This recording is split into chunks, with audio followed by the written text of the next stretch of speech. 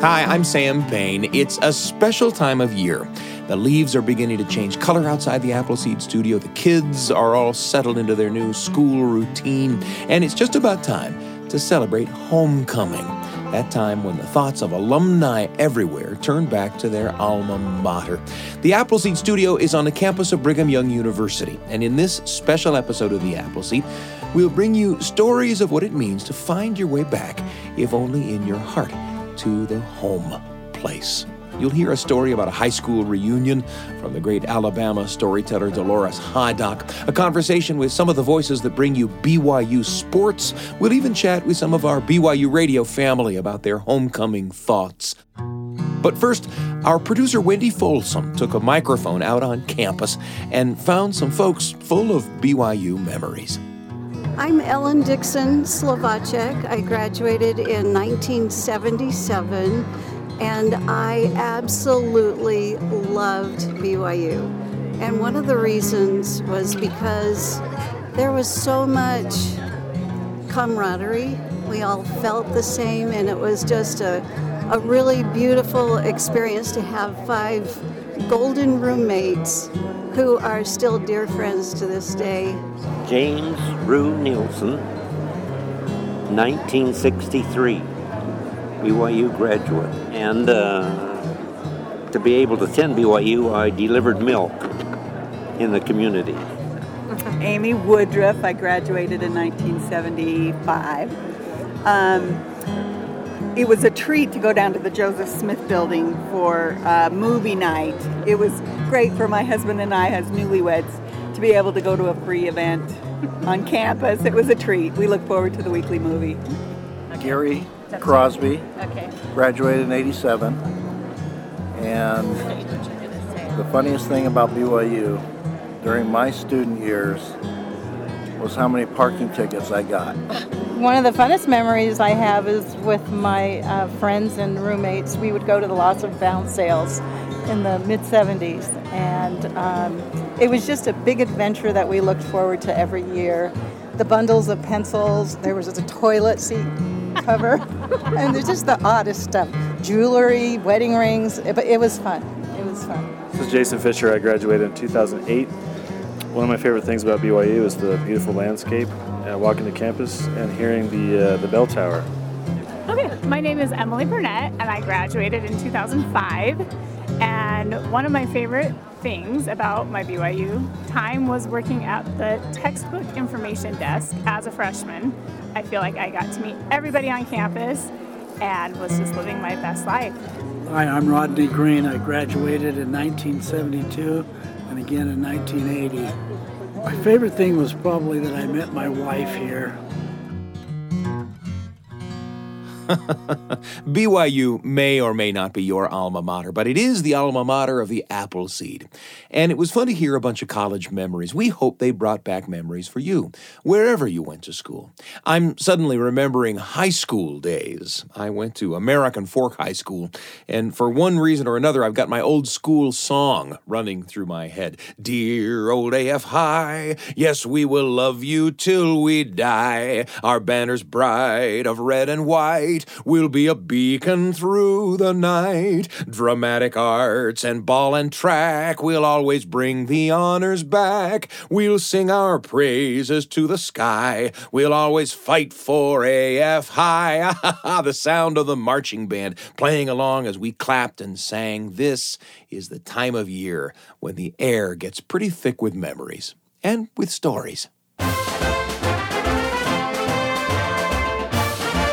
The word homecoming can mean different things to different people, but for sports fans, it's all about the big game. I remember my homecoming game in 1984 when I was playing here. We didn't feel like we could do justice to a homecoming episode of the Appleseed without talking about football season. And to help us get into the spirit of things, we invited into the studio some experts from the BYU TV show After Further Review, or AFR, to talk about some of their homecoming memories.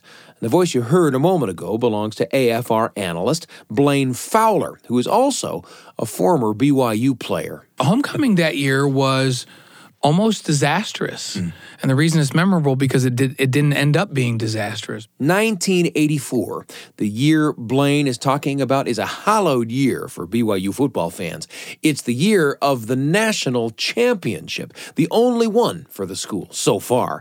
But on the evening of October 13th, 1984, at the beginning of that miracle football year, the crowd in Provo, Utah, was justifiably nervous as the Wyoming Cowboys began a run that nearly ended BYU's chance at a perfect season. But I'll never forget, in that third quarter, just saying to myself, man, we're in a dogfight now. Like, they've got some confidence, and this thing is going back and forth.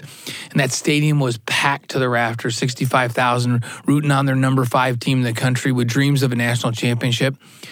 Could have let it slip away, but we didn't. So now that's just a footnote that we won that homecoming game. And the rest is history.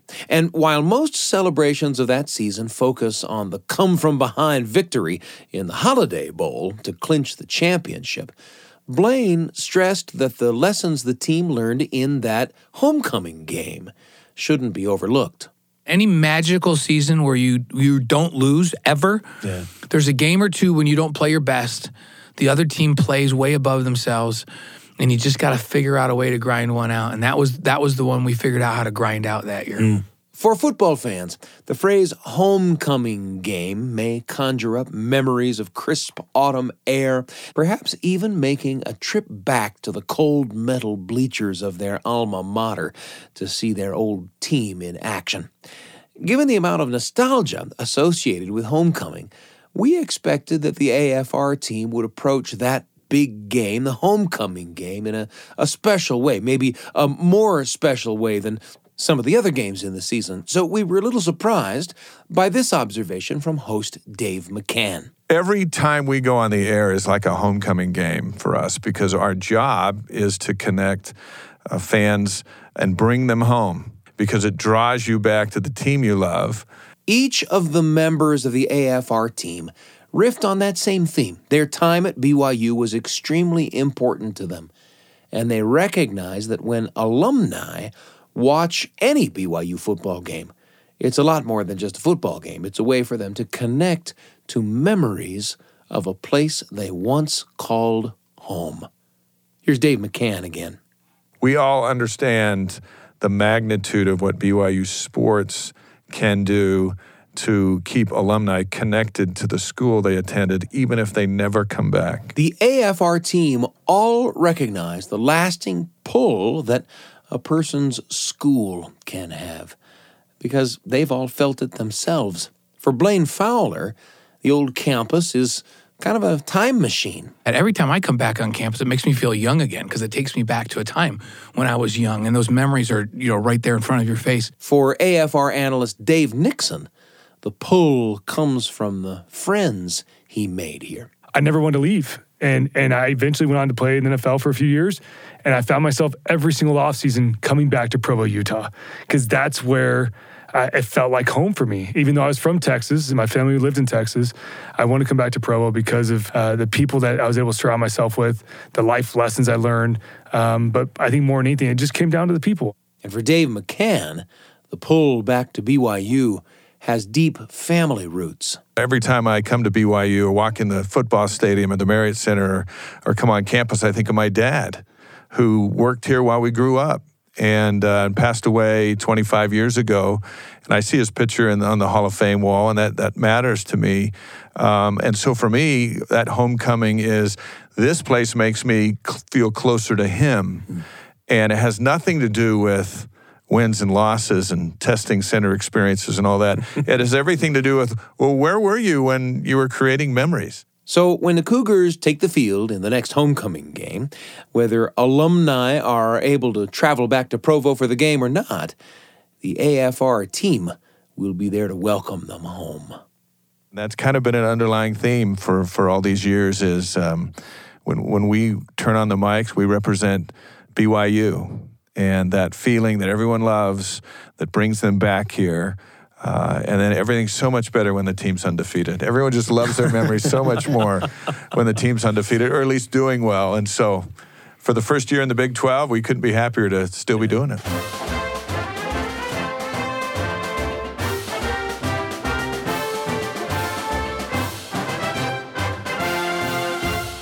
What a pleasure to talk with Dave McCann, Blaine Fowler, and Dave Nixon about the role that BYU sports plays in keeping people all over the country connected with the school they love, the place, at least for a little while, that they called home. Lots more coming up on the Appleseed. I'm Sam Payne.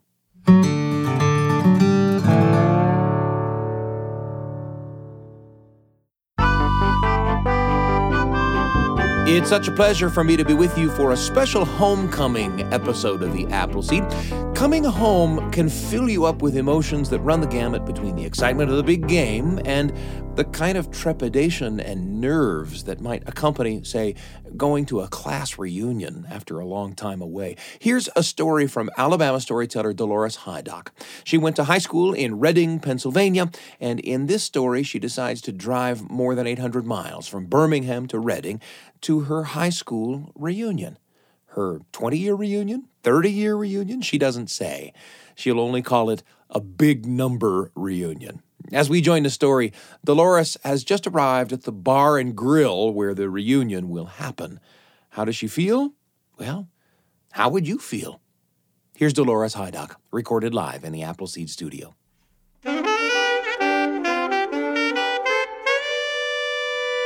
The gravel of the parking lot crunched under the heels of my shoes as I headed toward the front door. There was a man coming from the opposite direction toward me. He looked about my age. I didn't recognize him, but there were 204 kids in our graduating class, and it had been a long time. I decided to be brave. "Hi," I said, with a big smile, as much confidence as I could fake. "I see you found this place too, huh? Way out here in the middle of nowhere?" "Yeah, I hope so. I own it." Not a classmate, after all. He held the door open for me. I went inside. Took my eyes a minute to adjust to the dim light of the lounge. There were people standing in groups of 3s and 4s, looking at their copy of the yearbook, pointing and groaning. I went over to the sign-in table, found my name tag with the 1-inch square black and white copy of my yearbook photo stapled to the corner. I pinned it on. Mike D'Angelo, reunion committee chair, came over to greet me. Mike D'Angelo is gorgeous. Tall, tan, built, beautiful, big smile. Little skinny Mike D'Angelo, who could hotwire anything with a motor in it from 6th grade on, and now has a chain of high-end car repair shops. Hi, Mike. Where to begin? I head over to the refreshments table. Krusty Morelli is there, loading up his paper plate with cubes of cheese and boiled shrimp. Krusty Morelli, who was defensive tackle on our terrible high school football team. He looks me up and down, squints at my name tag, says, "Hey, Hydock, you're looking good. I never would have recognized you." He gestures toward an empty chair next to his. Krusty Morelli inviting me to sit next to him? This is going to be an adventure. I sit down in a circle with Krusty Morelli, Pete Tortorici, Frank Lashinsky, and Carl the Crusher Cipero, 4 jocks who never, ever spoke to me in high school. In high school, I was so hopelessly unathletic that even at pickup basketball games in gym class, I was always the last one picked for a team, and I'd spend most of the gym class period just sitting on the visitor's bench. But here I was, sitting with these 4 guys, listening to them do killer impersonations of the football coach, the vice principal, the school janitor. They tell hilarious stories from detention where they spent more time in high school than I spent in 4 years of English class. I realized how much I missed back then by turning my homework in on time. About 60 of us show up for the reunion out of 204. That's not terrible, but none of my friends are there. I mean, there's somebody from Spanish class and somebody from Glee Club, but none of the girls I ate lunch with, none of the kids I hung out with after school, none of the boys I was so in love with, neither of the 2 girls who were my very best friends for 4 years of high school. I'd really hoped to see Deirdre and Carol and Dennis, especially Dennis. But they weren't there. I don't know why. I wandered up to a little group. They were talking about the new modern high school that had been built over there near the bypass and how our old high school building, closed now for years, was maybe going to be renovated into a senior living retirement community. We're standing there trying to think of a good title for the new facility. Our best idea is Lost Our Faculty's Towers. They announce we're all to go into the dining room for our sit-down dinner. I end up at a little table for 3 with Donna DeFazio and Jake Werner. Jake Werner always had a reputation as a ladies' man, and I know Jake Werner made a beeline for that table as soon as he saw that Donna DeFazio was sitting there, because Jake Werner has had his eye on Donna DeFazio all night long. Though to be true, pretty much every guy in that room has had his eye on Donna DeFazio all night long. I figure Donna's just used to it by now. I mean, back in high school, on a Friday night dance, the guys would stand there, slack-jawed, when Donna walked into the gym. Stiletto heels clicking on that hardwood floor, skirt short as a carpenter's apron, cracking that juicy fruit so loud you could hear it at the visiting team's basketball goal. When dinner is finished, 2 of the reunion committee members get up to a microphone at the front of the room. Is this on? Is this on? They've organized a trivia quiz. We all turn our chairs to the front. Question number 1. Who was the homecoming queen? Oh, everybody remembers that. Sandy Michaels. Who could forget Sandy Michaels? Oh, she was so gorgeous. Long, swingy, blonde hair. How did she make her hair do that? I mean, back then, our hairstyling products were not texturizers and styling mousse. Back then, we had orange juice can rollers and dippity-doo. Question number 2. Who was the girls' PE teacher? Everybody remembers that. We call it out in unison. Miss Propanowitz. Miss Propanowitz, who was built like a linebacker and not only felt like it was her job and responsibility to make our bodies stronger, but it was her job to strengthen our moral fiber too. If you had gym class on the Friday afternoon when there was going to be a Friday night dance in the gym that evening, she would line us up on the bleachers and say, ladies, this evening, when you are dancing with a boy, remember to leave room for your guardian angel between you.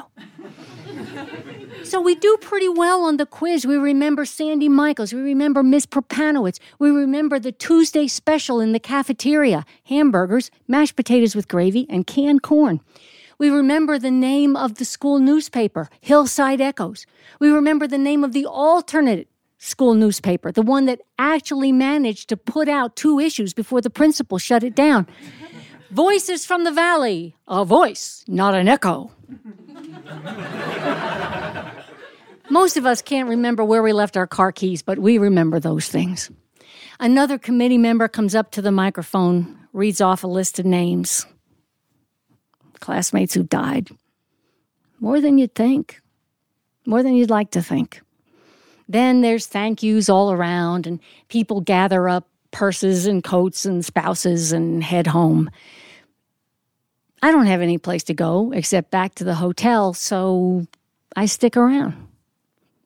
9 of us stick around. All women, as it turns out. All gathered around this big wooden table, a long wooden bench on either side. I sit down, look around the table, and realize I don't know any of these women. I never had a class with any of them. I was never in an extracurricular activity with any of them. And it wasn't just our high school experience that was different. Our after high school experience was different too.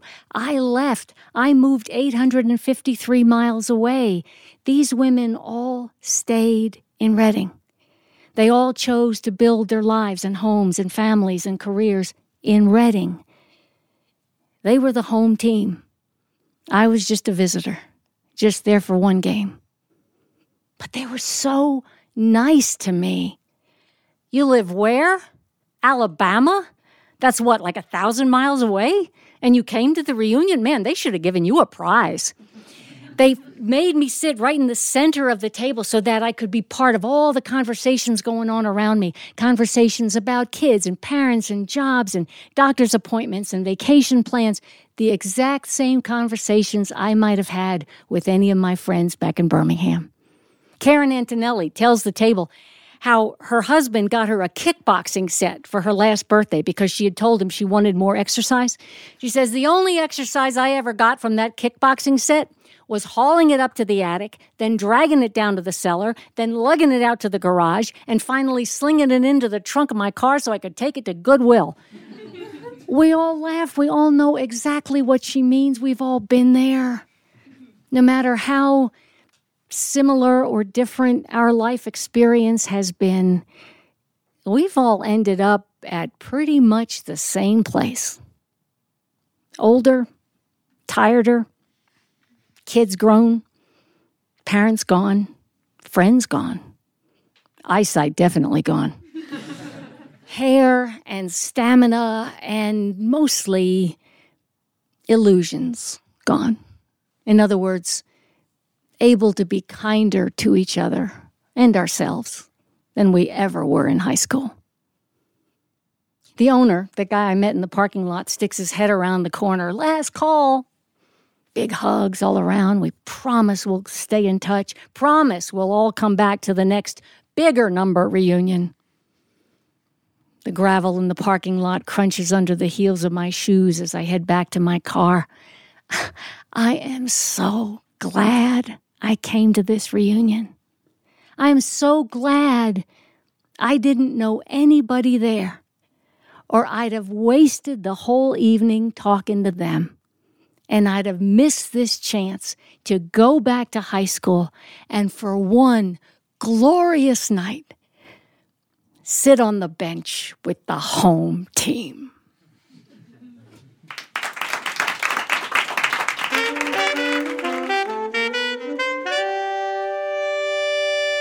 That story was called Big Number Reunion, told for you by Dolores Hydock. Dolores grew up in Reading, Pennsylvania. But that's a story that ought to bring to mind a memory or two wherever home might have been for you. Full of thoughts of coming home, we gathered some of our BYU Radio friends in the studio to talk about places that feel like home to them and what makes them feel that way. Lisa Valentine Clark, host of the Lisa Show podcast, didn't waste a minute in telling us about the place that was home for her when she was a child, a place that's still important for her now. I grew up in Lincoln, Nebraska, and it really reminds me of Dorothy clicking her heels saying, "There's no place like home," because as the fight song of the University of Nebraska, Lincoln will say, there is no place like Nebraska. And once you are from Nebraska, you are so proud of being from Nebraska. There is this sense of loyalty to the Midwest that feels like home. The Nebraska state motto, it used to be growing up, Nebraska, the good life. And I think it's so funny because, you know, with the Lisa Show and everything, I talk about living a good life. And it's a nod, it's a wink to how I was raised. And I'm so proud of, like, I am a Midwesterner. It's just that special. As Lisa talked about her childhood home, was there a place that came to mind for you? For Marcus Smith, host of the Constant Wonder podcast, feeling at home in a new place meant discovering something about the people who lived there before he did. There's something that happens to us from time to time when we discover somebody else's home as we move into it. And I'll never forget digging to get our garden ready in our new home that we had purchased. And we thought we would have great soil, and it wasn't. It was all rocky. But as we dug to change that soil, down a foot into the earth, we uncovered little bits of porcelain, and then we found some bottles. And the one that was most meaningful to me, because I'm kind of agrarian as well as a romantic at heart, I like to plants and growth and farmy stuff, to find the tines of the rusty, brittle little tines of what had once been a pitchfork down in the soil meant that there had been a lot of hard living, a lot of work, something going on there before my family ever arrived. And I found that to be beautiful. I think that's beautiful, too. And not everyone feels the same way about the same stuff. Julie Rose, host of the Top of Mind podcast, for example, doesn't get attached to places, individual houses or towns. But there's something that makes her feel like home, too. Generally speaking, the most consistent sense of home that I feel is in the Mountain West. It's not a specific home or community or city. It's the moment when the plane is landing in Salt Lake City and you suddenly can see the vista of the Wasatch Mountains. That is the moment that I'm like, oh yeah, this is where I belong. A lot can change about the place you call home, but the topography, like the mountains that Julie describes, can be something like a permanent home connection. Steve Perry, host of the In Good Faith podcast, talked about a phenomenon that piqued our interest. He talked about finding feelings of home in a place he'd never been. As an adult in my 50s, going on a little vacation to the Oregon coast with my two youngest boys and my wife, and we got there, and as we were riding horses on the beach, you know, just like in a, I don't know, it's like a deodorant commercial or something. Right. the famous one. I know the one. Yeah. You know the one. That's how I felt. And I thought, this is my home. Why do I not live here? Because everything we did that week felt like the right thing. And the trees were the right trees. I mean, I love the outdoors wherever I go, but this was the right outdoors for me. I just thought, how can this feel like my actual home when I had never been here? But I return there now just to feel like that and wonder why I live someplace else. Why, indeed, Steve. We were all a little curious. After all, if you found a place that feels so completely like home, why don't you live there? Well, Steve had an answer. The reason I haven't pursued it harder than I have is because really my family is home. And that's it, isn't it? Beyond thoughts of ball games, class reunions, testing center memories, even beyond childhood houses or other beloved places, your family is your home. As I hear that from Steve, I'm reminded of the little house I grew up in the little farming town where I lived when I was a kid. My mom sold the house more than 20 years ago, and I remember visiting my hometown with my little boy just a few years later. And on that visit, he wanted to see where I had lived as a kid, so I drove him by the house. And he said, no, we got to knock on the door. And that's not really how I was feeling, but we did it. And the guy who answered the door was the guy who had bought the house from my mom, and he showed us around. He was very gracious. And I learned from him that every one of my siblings, there are 5 of us, had, at one time or another, made the pilgrimage back to that house, knocked on that door, pulled by memories of home. And that visit made for a special day between my son and me. But in the years since, my siblings and I don't pine for the old house, not really. These days, we get together every Sunday on Zoom for a couple of hours. We catch up, we make plans, we tell jokes. We gathered last Sunday, and we'll gather this Sunday, and the next. And that's home, those people, my family. At the beginning of this episode, you caught me singing my school song. Here, at the episode's end, I find myself remembering another song, maybe one of the first songs I ever learned. Maybe you know it too. Sing your way home at the close of the day. Sing your way home, drive the shadows away. Smile every mile, for wherever you roam, it will lighten your load, it will brighten your road, if you sing your way home. We hope this special episode of The Appleseed has filled you with thoughts of the home place, wherever that might be for you, and whoever might be there in your thoughts of that place. Where will these thoughts take you, and who will you take along? I'm Sam Payne. Our episode today was produced by Brian Tanner, Wendy Folsom, and myself. Our audio engineer is Carly Wilson. Trent Horton, Evie Hendricks, Miriam Arce, and Tristan Schetzel make up the rest of the Appleseed team. A special thanks to our guests today, including the sports team of After Further Review, storyteller Dolores Hydock, and my colleagues and hosts of other BYU Radio podcasts. Find Top of Mind for an in-depth look at important issues, The Lisa Show for a good look at life with a great friend, In Good Faith for conversations about faith traditions the world over, Constant Wonder for a weekly dose of awe, and Kaboom, a podcast filled with audio adventures for you and your family, wherever you get your podcasts. A special thanks to the Appleseed subscribers who rate us or leave us reviews. It helps people find the show. We also love to receive emails at theappleseed@byu.edu. Your thoughts and comments help us to shape the future of the Appleseed. We're pleased and proud to be among the many podcasts produced by the BYU Radio family, and you can find this episode or any episode wherever podcasts are found or on the BYU Radio app at byuradio.org/Appleseed. I'm Sam Payne, and I can't wait to be with you again on the Appleseed.